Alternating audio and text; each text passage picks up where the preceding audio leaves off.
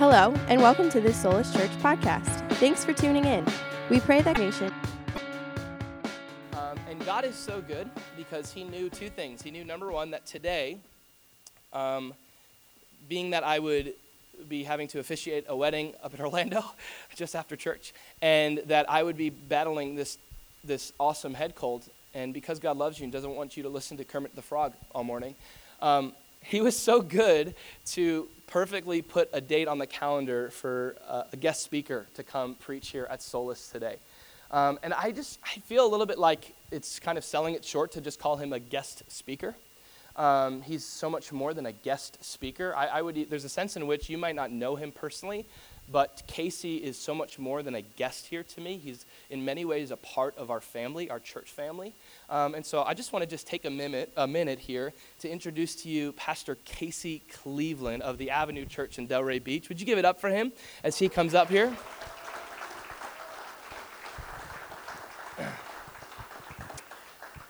So it was awesome, too, because I'd put a date on the calendar, and it didn't work out for him, and then this one just perfectly landed. But just real quick, a quick introduction. Come on up, Casey. Just a quick introduction. This is Casey, a good friend of mine, Pastor Casey from the Avenue Church in Delray Beach. And just before he gets into the Word today and teaches us about missiology, I just wanted to take a minute to read a scripture to you to hopefully do a few things. I want to honor Casey for the role that he's played in my life. I want you to understand how much of a blessing Casey has been to our church, and I really want to glorify Jesus for how he's used him. And so what comes to mind is a scripture verse here in 1 Corinthians chapter 4. Paul is writing to the church at Corinth, and he says something interesting. He's speaking to the church in a very paternal way. He's not Apostle Paul at this point. He's kind of Papa Paul, all right? And he says, listen to this. He says to this church, for though you might have 10,000 instructors in Christ, he said, yet you do not have many fathers. He says, for in Christ Jesus I have begotten you through the gospel. You know, the way that God has oriented the church is to be a family. Amen? And I love that. I love that about Jesus' church. It's not just a club that you're a member of, a thing you join, but it's a family that you're born into through the gospel. And the call as a church family is to function that way. And Paul has this interesting verse. He talks to Timothy in 1 Timothy 5. He says, in the church, make sure that you treat the older men like fathers, the older women like mothers. Treat your fellow young ladies like sisters. Treat your fellow gentlemen like brothers. Just that call to treat the church as a family. And I think the church is at its best when the church is functioning this way, as a family. Today in the church, there's no shortage, I'll say this, there's no shortage of good teachers. It's really rare to find a church today because of good teaching, because here's the reality. You can find better teaching on your iPhone. Most of the time, you just YouTube, you can Google search best teacher. That's not a good way to find good teaching. But you just end up with anybody. But whatever you're looking for, whatever your preferences, you want charisma, you want deep and theological, you want practical, you want psychological, whatever it is, all right? You can find that on the internet. And that's what Paul says, even in his day. He says, you got 10,000s of teachers. That was before the world of podcasts and YouTube and church hopping. You know what I mean? Like that was a day where even in that day, there was no shortage of teachers. The thing that was missing in the church was spiritual fathers. It was the church being the church as a family. And I'll tell you what, I think so much of my heart for our church to be a family has come through the way that Casey has embraced me. As a leader of a church, Casey obviously has that heart as well. But he's been a guy that, for me, has been more than just a teacher. And I can't tell you, there's so many different books and podcasts out there for church planning. Here 10 steps to grow a healthy church, and 5 this and 5 that, and all these different things. How do you grow a church on a rainy day? 10 steps. You got it all out there. And what God has given me through my brother Casey is a bit of a spiritual father. And I almost hesitate to say that because I don't want to make him older than he really is. But even though he looks 22. But here's what happened. 2 years ago, I found myself in a coffee shop the Seed, to be specific, with nothing more than this unavoidable call to plant a church. And that was about all I had, literally. No idea of what I'm getting myself into, not a lot of support, not a lot of coaching. I should say very little to no coaching in that regard. And there I am at the Seed, and there's this gentleman sitting next to me reading a book, and I look at him, and I just assume this is some kind of, he looked like a coach, like an athlete. He was reading some kind of leadership book, and he was overhearing a conversation I was having with another guy, and Casey popped in and said, "Hey, I heard you talk about church planting." That's funny, I'm a church planter. That conversation, it led into a relationship that's still going on to this day. What's so cool is after I left the coffee shop, a good friend of mine that knew of Casey, I guess they were helping out your church with some offices at that point. I said, "Man, you wouldn't believe I just bumped into this incredible guy, Pastor Casey from the Avenue Church in Delray Beach." And on the other line, my friend Adam was silent. I'm going, "What? Adam, you there? Like, can you hear me? And he goes, "Dude, you wouldn't believe for the past 30 minutes, I've been trying to get you Casey's number. I've been trying to hunt down his information for you."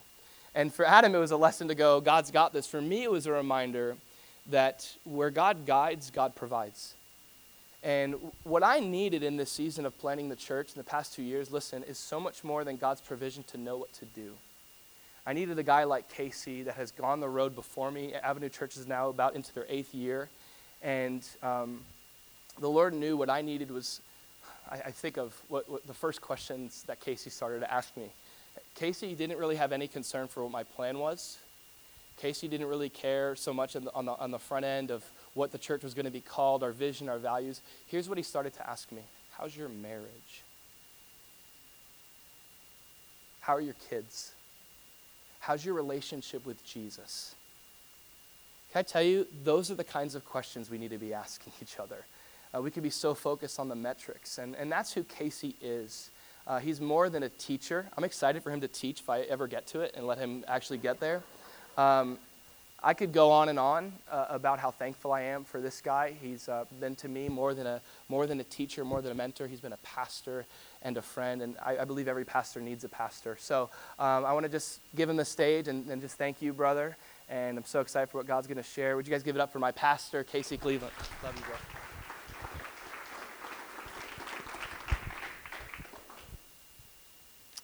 Thank you so much, Andrew. That means the world to me.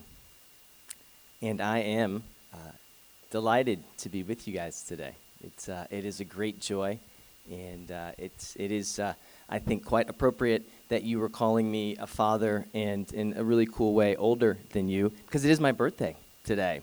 So thank you so much. Can we get the team up here? We're going to do happy birthday to No, don't do that. No, don't do that.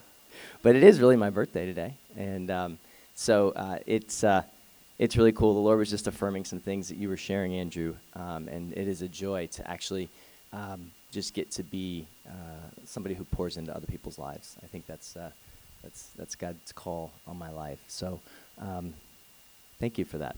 Very encouraging.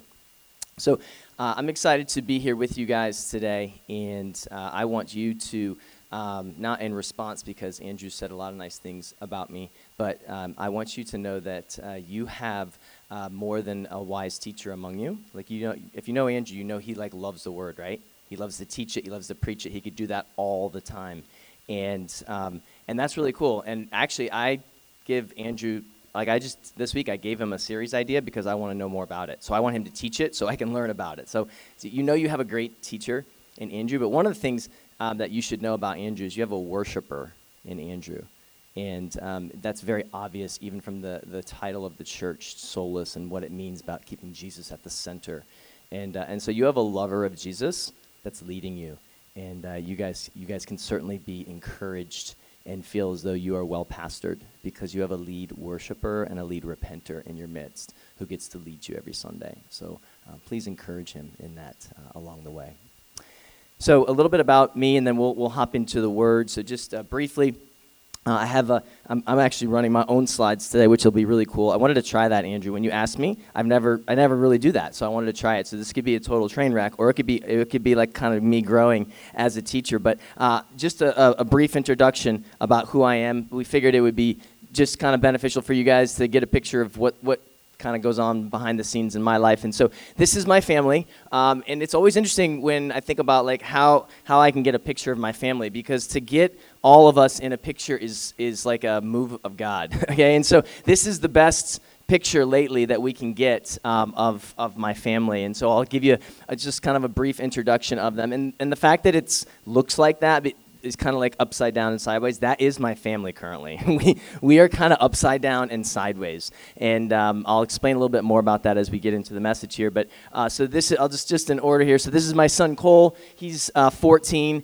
and he smiles little because he has braces now. Okay, he used to smile, but yeah, I don't know if you remember when you first had braces and you'd give that cool guy grin. That's what that is. Okay, and he's awesome. He loves baseball, and we spend a lot of time in that realm. And so I'll skip my favorite for last. So this is Cade, and Cade is our 4-year-old son, and he is just all 4 years old and all boy, and just we love him, and we love getting to be his mom and his dad. And this is his sister Cora, and Cora is 3. So he's 4, she's 3. They're 11 months apart, and her name is Cora Joy because that's what she is. She is a joy bringer, and we love getting to be a part of their lives, getting to be their mom and dad. We fostered them pretty much from birth, and then we were able to adopt them almost a year ago. And so that's been a really cool addition to our family, and we doubled, and we didn't even really plan on it, babe. And you looked, it was like crazy. We just looked at each other, and wow, all of a sudden we had double the family that we had before.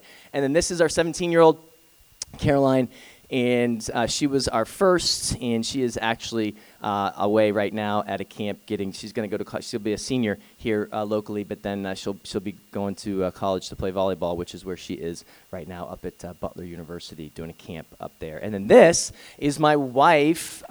She is my favorite, bar none. So they all know it. It's good for them to know their place. I love them with all my heart. But you have to have a favorite, and it just happens to be my wife. And we've been married 23 years, and her name, like I said, is Catherine. She's there in the back, and she is the pastor of my heart and the second treasure behind Jesus in my life. So that's us. That is our family, and that is where we spend a lot of time. And when I'm not spending time there, I'm usually spending time here. This is the Avenue Church, kind of what it looks like from the back. We meet at a place called Trinity Del Rey, which is another church. And so we're trying this thing where 2 churches are on one campus. We actually meet at the same time. Worst idea and best idea ever. I love it. It is the most beautiful mess you've ever seen. Parking and finding people where we've actually combined children's ministries. And we just believe that Jesus really meant what he prayed in John 17 about the church being one. And so we're just trying to figure that out with all of our distinctives and things like that. So we meet in their gym. And we've been going 8 years. And our community is like yours. We're just diverse people who are getting hungrier and hungrier for Jesus. So that's our background. That's what we do and who we are. And so today, I'm talking to you guys about missiology. And so, anytime you need a definition for a word, you should always start at highly relevant and deeply, what you would say, educational resources. You should dig deep. And so I went to the best place to do that, Wikipedia, right? Because all that's on Wikipedia is super accurate. And I really did. I'm not kidding. And so this is what I got. And it actually happened to be a pretty good definition. And it said basically it's the mandate and the message and the mission of the church. The mandate of the church, meaning that there's something that's necessary for the church. There's a message that the church carries, and then there's a mission.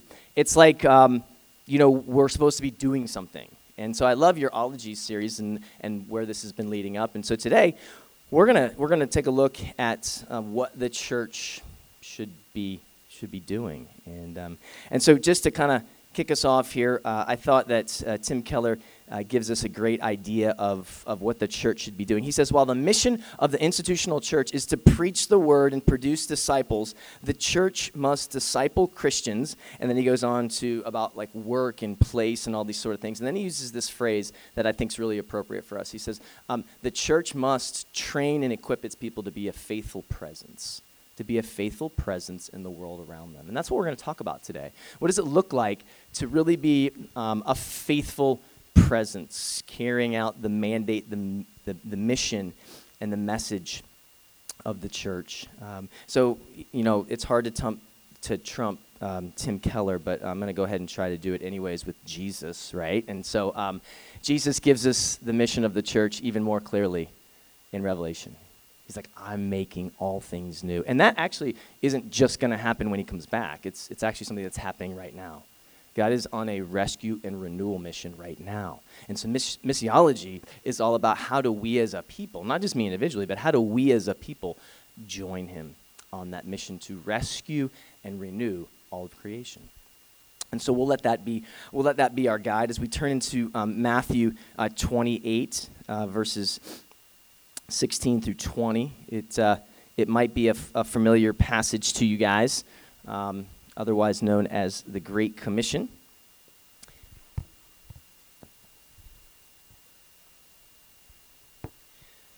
So the plan today is to be in a few different passages, each coming from a different perspective about this idea of missiology. So we've got a gospel perspective. We're going to have like an epistle perspective. We're going to have an early church perspective, and they each give us hopefully different things. And so that's what we're going to be doing, is we're going to be looking at a few places that deal with this topic of missiology, and hopefully throughout the day we'll make much of the name of Jesus, and from that we will be better equipped to be on mission with God. And so this would function, if you will, as the what. So we'll look at like the what and the how and the why of missiology, the what. So just very specific. Jesus, he has his followers who have been with him, and they've now witnessed his death, tragic in their mind, although divine and significant for those of us who know him as Savior, knowing that on the cross the sin of humanity was placed upon Christ. It wasn't a murder, it was a sacrifice. It was Jesus' choice to walk through this as our perfect sacrifice, that he would take the penalty we deserved. And then now they're experiencing the resurrection. And so in the resurrection, they're like, wow, this guy did it. He did what he said he was going to do. The divine nature of the resurrection tells us that he defeated sin and death. They may not have fully grasped that at that point. They just knew, man, that guy was dead and now he's alive again. So he had their attention. He has our attention because we know that means that he's overcome our sin and our death, and that we can actually receive that as ours through faith in his finished work, through turning from self and sin and trusting in Christ and Christ alone.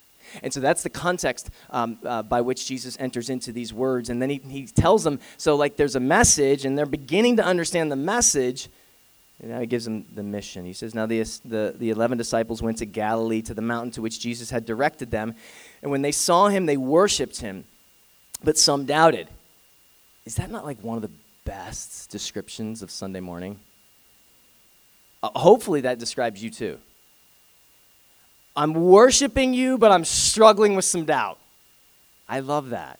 That means I guess I get to be a disciple as well. Verse 19, and Jesus came and said to them, all authority in heaven and on earth has been given to me. Go therefore and make disciples of all nations, baptizing them in the name of the Father and of the Son and of the Holy Spirit, teaching them to observe all that I have commanded you. And behold, I am with you always to the end of the age. So the what? The what, certainly we could spend all 9 weeks on simply just this commission, right? But we're just going to kind of pick out one thing. We're going to try to be as specific as we can. Make disciples of all nations. That's the what. We get that from this particular passage. This is what we're supposed to be doing. This is what it means to be a part of the rescue and renewal of all creation, is the making of disciples. That's how God brings his rescue and renewal. It's how he rescues people from the consequences of their sin, which should separate them from a holy God for eternity. There's a rescuing nature in there, but there's also a renewing nature in there. God is renewing all of creation, and he does it by rescuing people like you and me and then sending us back out to bring renewal to our Tuesday morning staff meeting, to bring renewal to what's happening with our orphan crisis, to bring renewal to poverty in Africa, to bring renewal to this school system right here. He sends out those who have been rescued to then be renewal agents where they actually live, work, and play. And so that's what he's doing. We get to join him in that. But very specifically, what is the mission? What is the mission of the church? It's making disciples of all nations so that they can join God in what he's doing, which is that rescue and renewal. And so first of all, we have to have just a brief idea of what a disciple is. What is a disciple? Again, this could be certainly a lengthy discussion, but if we're just simply to look at the nature of the word, a disciple is like a learner, a lifelong learner. We've taken a simple approach at defining a disciple at the Avenue Church as someone who follows in the ways of Jesus and teaches others to do the same. I think I was brought up with a pretty clear teaching of someone who follows in the ways of Jesus, but I feel like it dropped off in percentage points when it came to me teaching others to do the same. So like I understood my personal holiness in response to God's like work in my life, but what I didn't understand as part of that holiness and as part of worshiping Jesus and following Jesus was joining him in helping others to do the same.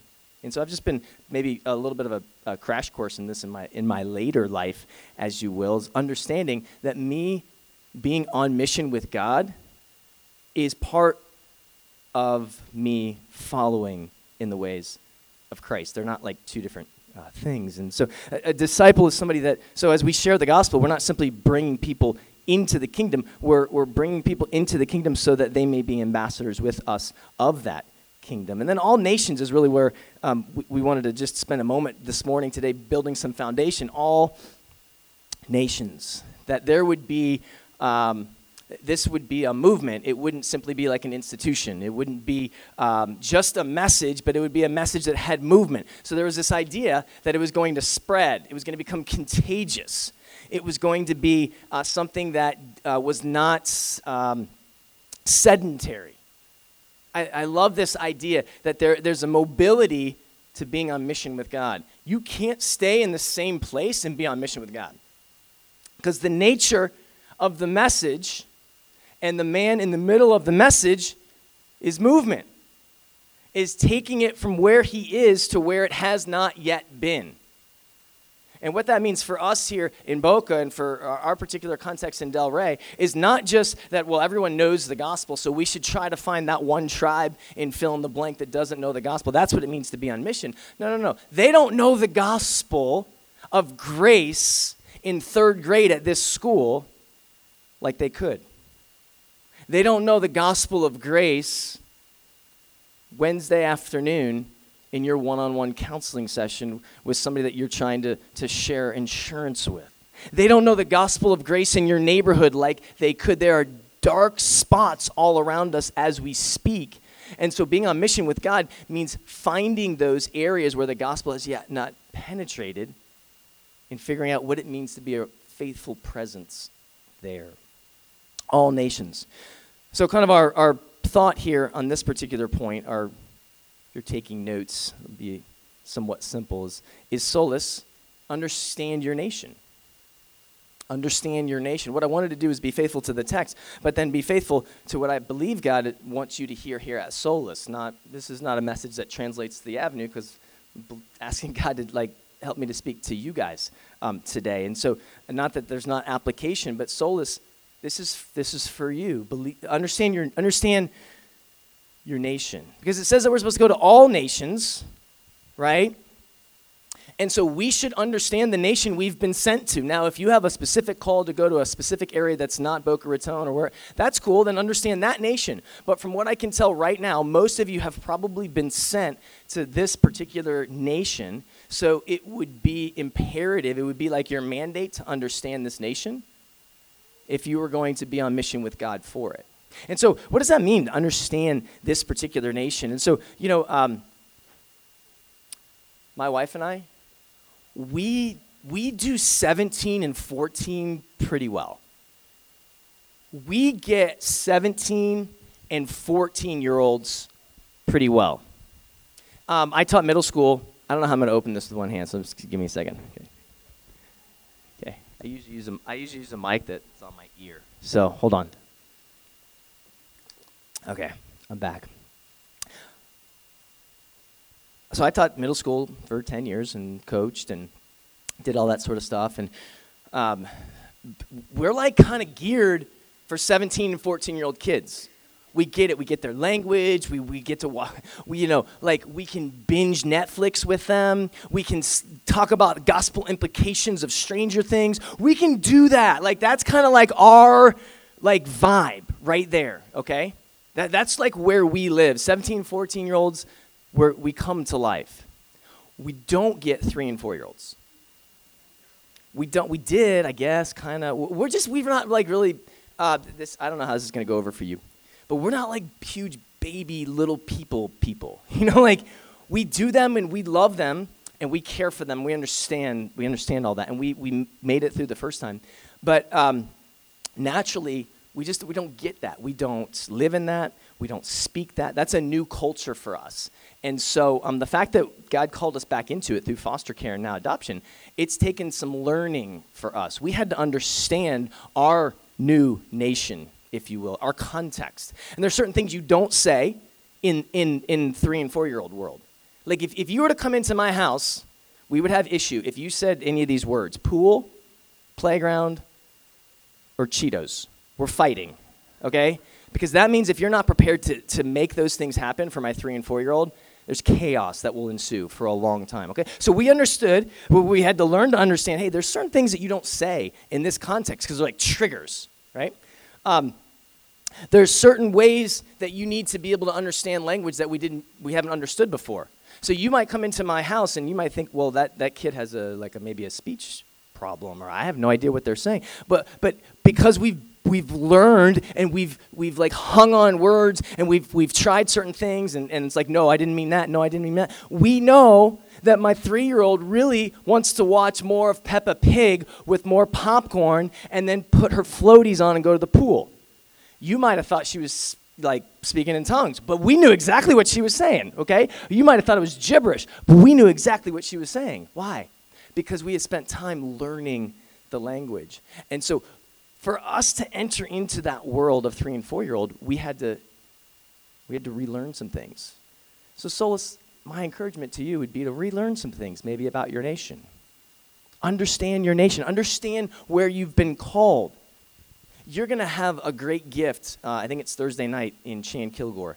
There's nobody that I know who does a better job of translating the gospel into everyday language and helping us to do that than him. I highly encourage you to do that.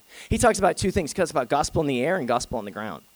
Gospel in the air is it could be things like sin and death and the cross of Christ and atonement, all amazing, amazing things.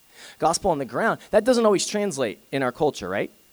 That doesn't mean that we don't talk about sin. It doesn't mean that we don't talk about separation from God. It doesn't mean that we don't talk about those things that are difficult maybe for our world to understand. What it means is that when we live in a pluralistic society that's got pluralistic, so like everyone's sort of vote counts, everybody gets a seat at the table. When we live in a society that's highly secular, so like there's a horizontal desire to like see and touch things, and the things that are transcendent don't get maybe as much value as the secular things that we can feel. And so when we live in a society that values comfort and convenience, we need to learn that nation, and we need to learn to translate the gospel in the air into the gospel on the ground.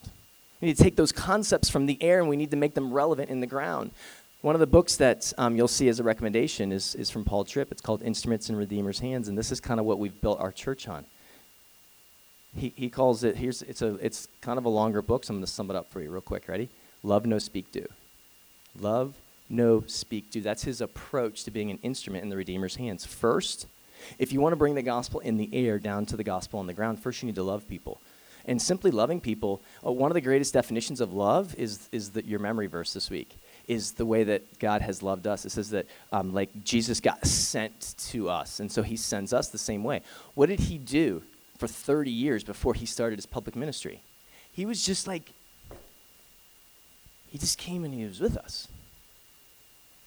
He was like one of us. He wasn't up there. Jesus didn't come on a platform. He came and he just kind of like decided to be among us. So one of the greatest ways that we can love, one of the greatest ways that we can take the gospel in the air, some of you are super weirded out right now because this has never happened. It's okay. I can't promise I won't touch you because Jesus touches us, right? This guy seems like he's going to be okay with it. Okay, yeah, he laughed. He's like, you can touch me. It's okay. One of the first moves of Jesus' mission towards us is that he just simply comes and he hangs out with us for 30 years. He's just like, well, I'll get a job. I'm just gonna be one of you guys. Just gonna hang out. I've got something to say. I'm gonna do something in your midst.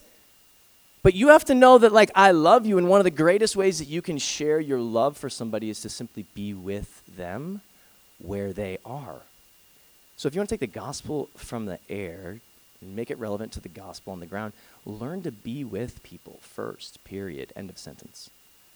Second, know people. Know people. Jesus did this, right? He knew the woman at the well. He knew Peter. He knew their story. You want to be relevant in the gospel? You want to go on mission with God? Those are all awesome, like, bumper stickers, but, like, to make them real is to know people. So we have to get better, not at making statements. We have to get better at asking questions. How cool would it be for Solus to be known, maybe just for a year or so, as a church, man? Like, they didn't bombard me with a ton of statements. They just were a great question-asking church. You know how much God can do through an appropriate question? I think it's 25. I was reading this somewhere. I forget the resource, but it was like 21 out of 25 times Jesus is asked a direct question, and he answers with a question. He doesn't, like, scripture grenade them. Have you ever had the scripture grenade guy? Or girl. I don't mean to be, like, sex. But, like, you ask a question, and they're like, oh, I got you. Romans 8:28. Boom. And then they just kind of say, hey, you guys work that out. Let the Spirit of the Lord work that out in you because I've done my job. I mean, that's not really Jesus' approach, right? I love Scripture, and it never goes out void, so don't hear me wrong. But if we're going to take the gospel in the air, we're going to make it appropriate to the gospel on the ground where people are. We're going to go on mission with God. We need to know people. And one of the greatest ways we can know people is by asking well-informed, loving questions. Thirdly is just speak. Love knows speak. So this is where we take the gospel in the air and we make it relevant to the gospel on the ground. This is a it's like kind of an equipping we need. You don't come assembled by this. All of us are decent. If you've been in the church for a while, you're pretty decent at, like, a gospel presentation. Like, you can talk, you can, like, present what has been presented to you, maybe just even from memory. And maybe we're all there, and if you're not there, that's okay too. But like we've got like here's my chance, and then you just open up your canned presentation of Jesus, and you're like, Now listen, if we're sharing the gospel, awesome. I just think maybe we could think through this a little bit more and think about, okay, it's not just me sharing the gospel, but if I'm going to be instruments in the Redeemer's hand, I've loved people. I know their story. How can I take the story of Jesus and actually attach it to their story where it makes sense to them rather than hoping they get inspired by some rehearsed track I have? One of the ways that you'll hear on Thursday we can do this is through creation, fall, redemption, restoration. That's the story of the Bible, creation. Then it goes bad. That's the fall. Redemption is Jesus comes and he redeems all things, and restoration is that he's coming back. Well, if that's the story of God, that's everyone's story actually in real life. So take your neighbor who's going through a divorce. Creation was married and all things were good. Fall, something went bad. Adultery, people grew apart, whatever. That's the fall. Redemption, he or she's going to counseling and trying to work out their marriage. Restoration, they get back together and everything goes back to normal. Listen, that's their story. So your opportunity, you going on mission with God, is figuring out how can I enter into their story, whether it's through the fall of what they're working through or what they're putting their hope in, and invite them into a better story. I hope your marriage works out.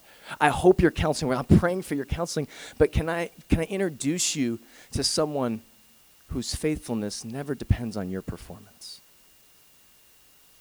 It's a different gospel share, and then finally, do. Love, no, speak, do. Do is when you just decide to not leave no matter what they respond. Oh, you don't want Jesus? That's cool. I still want you. Let's walk together. Oh, you do want Jesus? That's cool. You're going to be a train wreck for a long while. I'm just going to walk alongside you and affirm you in the process of God calling you more and more to himself.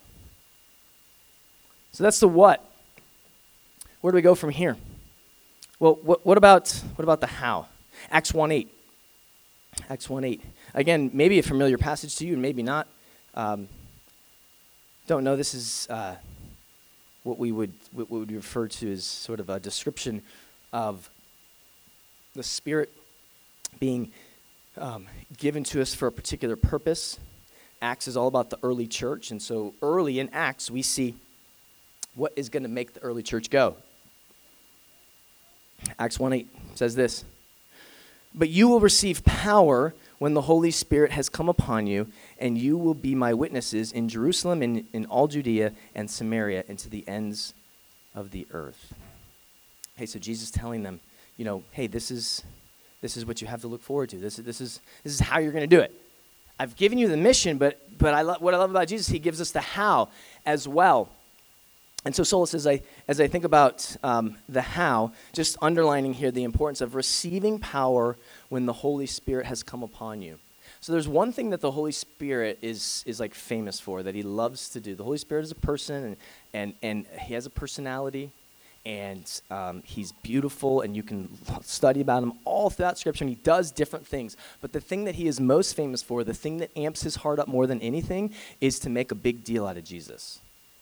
He loves to shine the spotlight on Jesus. And we see that the early church, you and me, we get the Holy Spirit in order to go on mission. We get the Holy Spirit so that we would have power to be his what? Witnesses.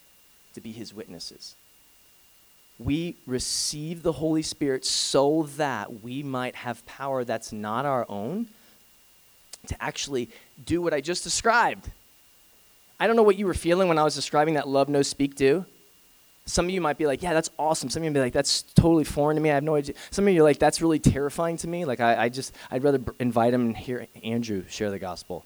Whatever your response might be, you have no power to do that unless the person of the Holy Spirit is filling you and empowering you for that. But if the Holy Spirit does live within you, which he's promised to every follower of Christ, then you have all the power you would ever need to actually be a part of this mission.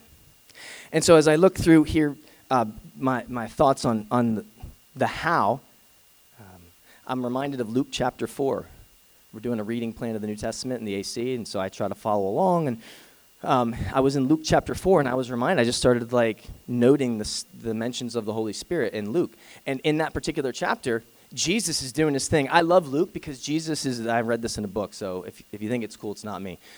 So it's like in Luke, Jesus is either going to a meal, eating a meal, or coming from a meal.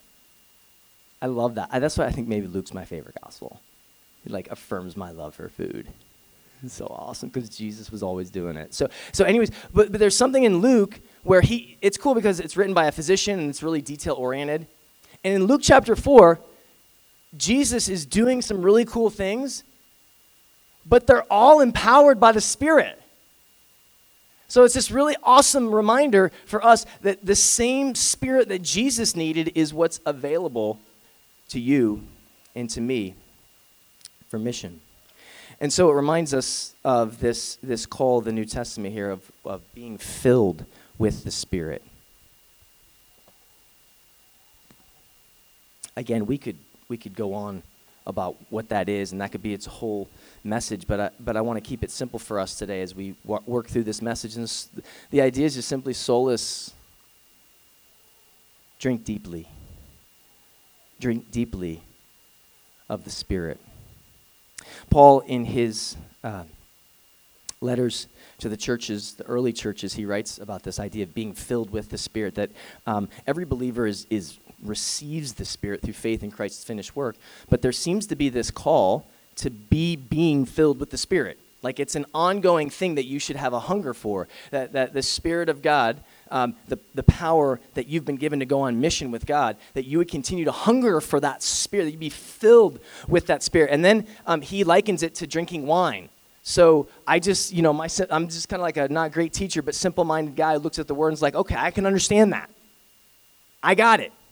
The more I drink, the more different I feel. There's an actual influence and effect when I drink. Okay? The same must be true of the Spirit. The more I seek to be filled with the Spirit, the more influence the Spirit's going to have on my life, the more power I'm probably going to have to go on mission with God. Well, what does it mean to be filled with the Spirit? Piper has a really cool little blog on it about being filled with the Spirit, where he highlights some things. You can look it up on Desiring God. Just Google Piper being filled with the Spirit. But he basically highlights what the scriptures highlight is a lot of being filled with the Spirit means setting your mind on the things of the Spirit. So when you're in your word, when you're walking through your spiritual rhythms, when you're gathering for worship, when you're maybe journaling, maybe fasting, and just getting after God, praying. One of the things that's been super important to me has been this idea of worship and even personal worship. And really how I've seen the Lord be able to fill me with his Spirit as I've set out to worship him. Now, a lot of worship can be about Jesus, and that's awesome when we're worshiping about Jesus and we're singing things about Jesus. But there's like a shift that, this is just from personal experience, there's just a shift when I move from worshiping about Jesus into worshiping Jesus. So I can say things like about Jesus, which are really good. But when I start to take it into a personal level and I'm saying things to Jesus, I don't know, something just happens. Something happens. And so I'd encourage you, Solus, if you have a desire to be on mission with God, to be filled and be being filled with the Spirit, specifically in your personal worship to Jesus. Well, next we look into why. The why. What does it mean to kind of like have the motivation, if you will, for mission? Philippians 3:8 gives us the why. This is what Paul writes to the church in Philippi. He says this. You know, he's in jail and he's writing about joy. So he's got all sorts of reasons to have a pity party and think about the fact that he's kind of failed and where is everybody. But instead he writes these things. Indeed, chapter 3, verse 8, I count everything as loss because of the surpassing worth of knowing Christ Jesus my Lord. For his sake, I have suffered the loss of all things and count them as rubbish, in order that I may gain Christ and be found in him, not having a righteousness of my own that comes from the law, but that which comes through faith in Christ, the righteousness from God that depends on faith, that I may know him and the power of his resurrection, and may share in his sufferings, becoming like him in his death, that by any means I may attain the resurrection from the dead. So this is probably my favorite point, okay? And I'm just keeping track of time here, so I'm going to keep working through, and we're not going to spend a ton of time here, but you have here in this passage some themes of our union with Christ. The fact that Christ lives in me and I live in Christ, and that's I would know him through sharing in his sufferings. And that doesn't mean that there was any sufferings lacking in the cross. Like he suffered, it is finished, all those sort of things. But what it means is when I join in the same rhythms of life that he lived, I begin to know him more than I ever have before. I begin to gain a greater experience of Jesus than I had before. So for Paul, it's like his motivation was Jesus.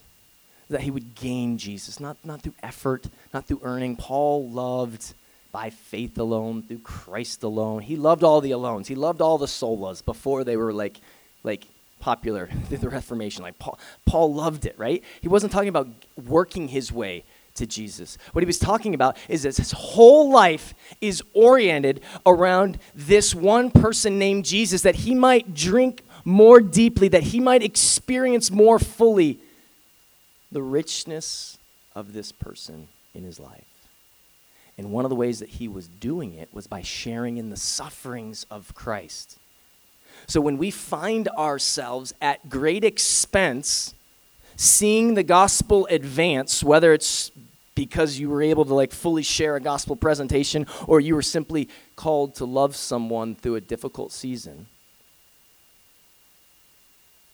Paul was like super amped about that because he knew in those moments he would get to experience Jesus like he hadn't before. It was like all his whole being was surrounded by how can I get more Jesus?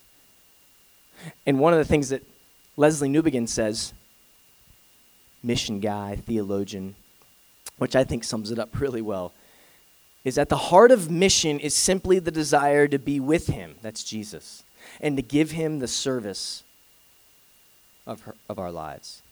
The heart of mission is simply the desire to be with him and to give him the service. It's like, I just want to be where Jesus is. Take me there. Because wherever Jesus is, that means that I will be gaining more and more of an experience of my great, great treasure. So you can love lost people, which you should.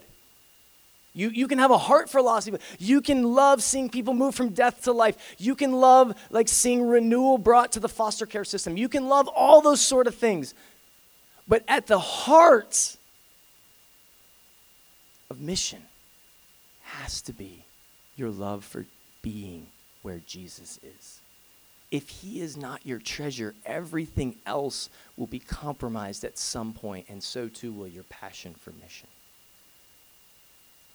I was in school, and I was graduating with a degree, and I had no idea what I wanted to do. I just wanted to be done.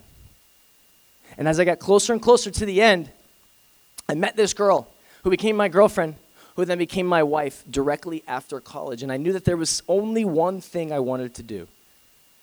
I didn't want to use my BA in communications to be a news anchor or to do this or to do that. I didn't want to go. There was a plethora of things that I could have done, that I could have pursued. I just knew one thing. I just knew I wanted to be with my girl. So if you knew what you wanted to do, babe, which is go teach kindergartners, I don't know why, but you did. You wanted to do it. You loved wiping the nose and tying shoes and teaching reading, all that. She loved. I said we weren't really baby people, but I guess 5-year-olds aren't baby people. She knew what she wanted to do. All I knew was that I wanted to be with her, so I became a teacher in order to hang out with my wife. My motivation wasn't, I love kids, or I want to see the gospel advance. My motivation was, I just want to be where my wife is going to be. Because she was like the driving treasure in my heart. My invitation to you today, Solace, is to simply be who you are and keep Jesus at the center. Just keep Jesus at the center of your mission. Now, as we prepare to close and we think through what that might look like, we move on to the next. And this will be our final point here. If we could have the team come on up, and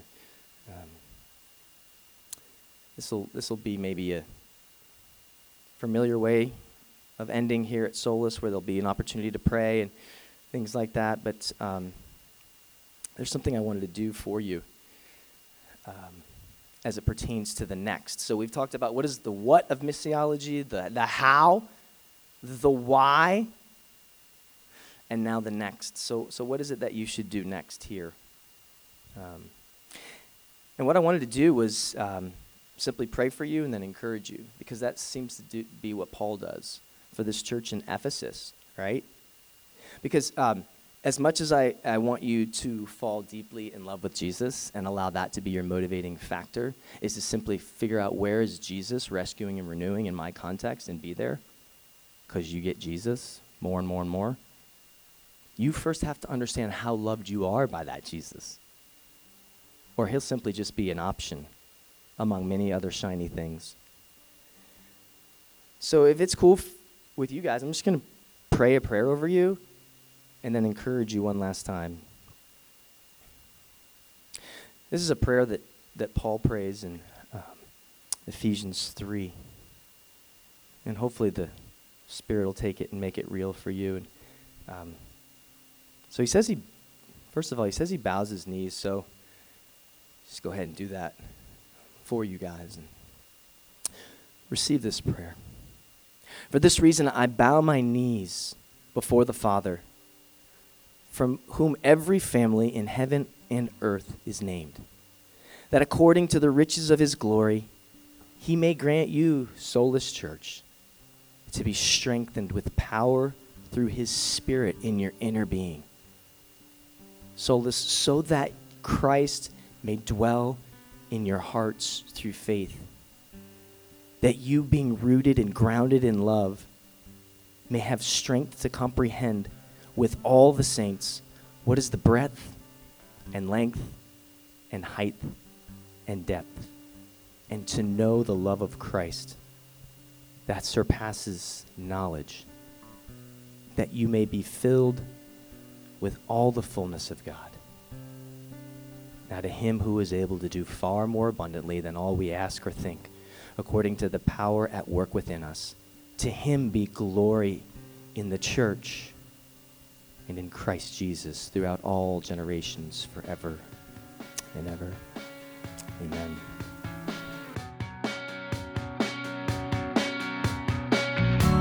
Thanks again for tuning in. We pray that you were blessed by today's message. If you'd like to visit us in person, we gather at Don Estridge High Tech Middle School in Boca Raton, Florida, every Sunday morning at 10 a.m. For more sermon content and information, you can check out soullesschurch.com.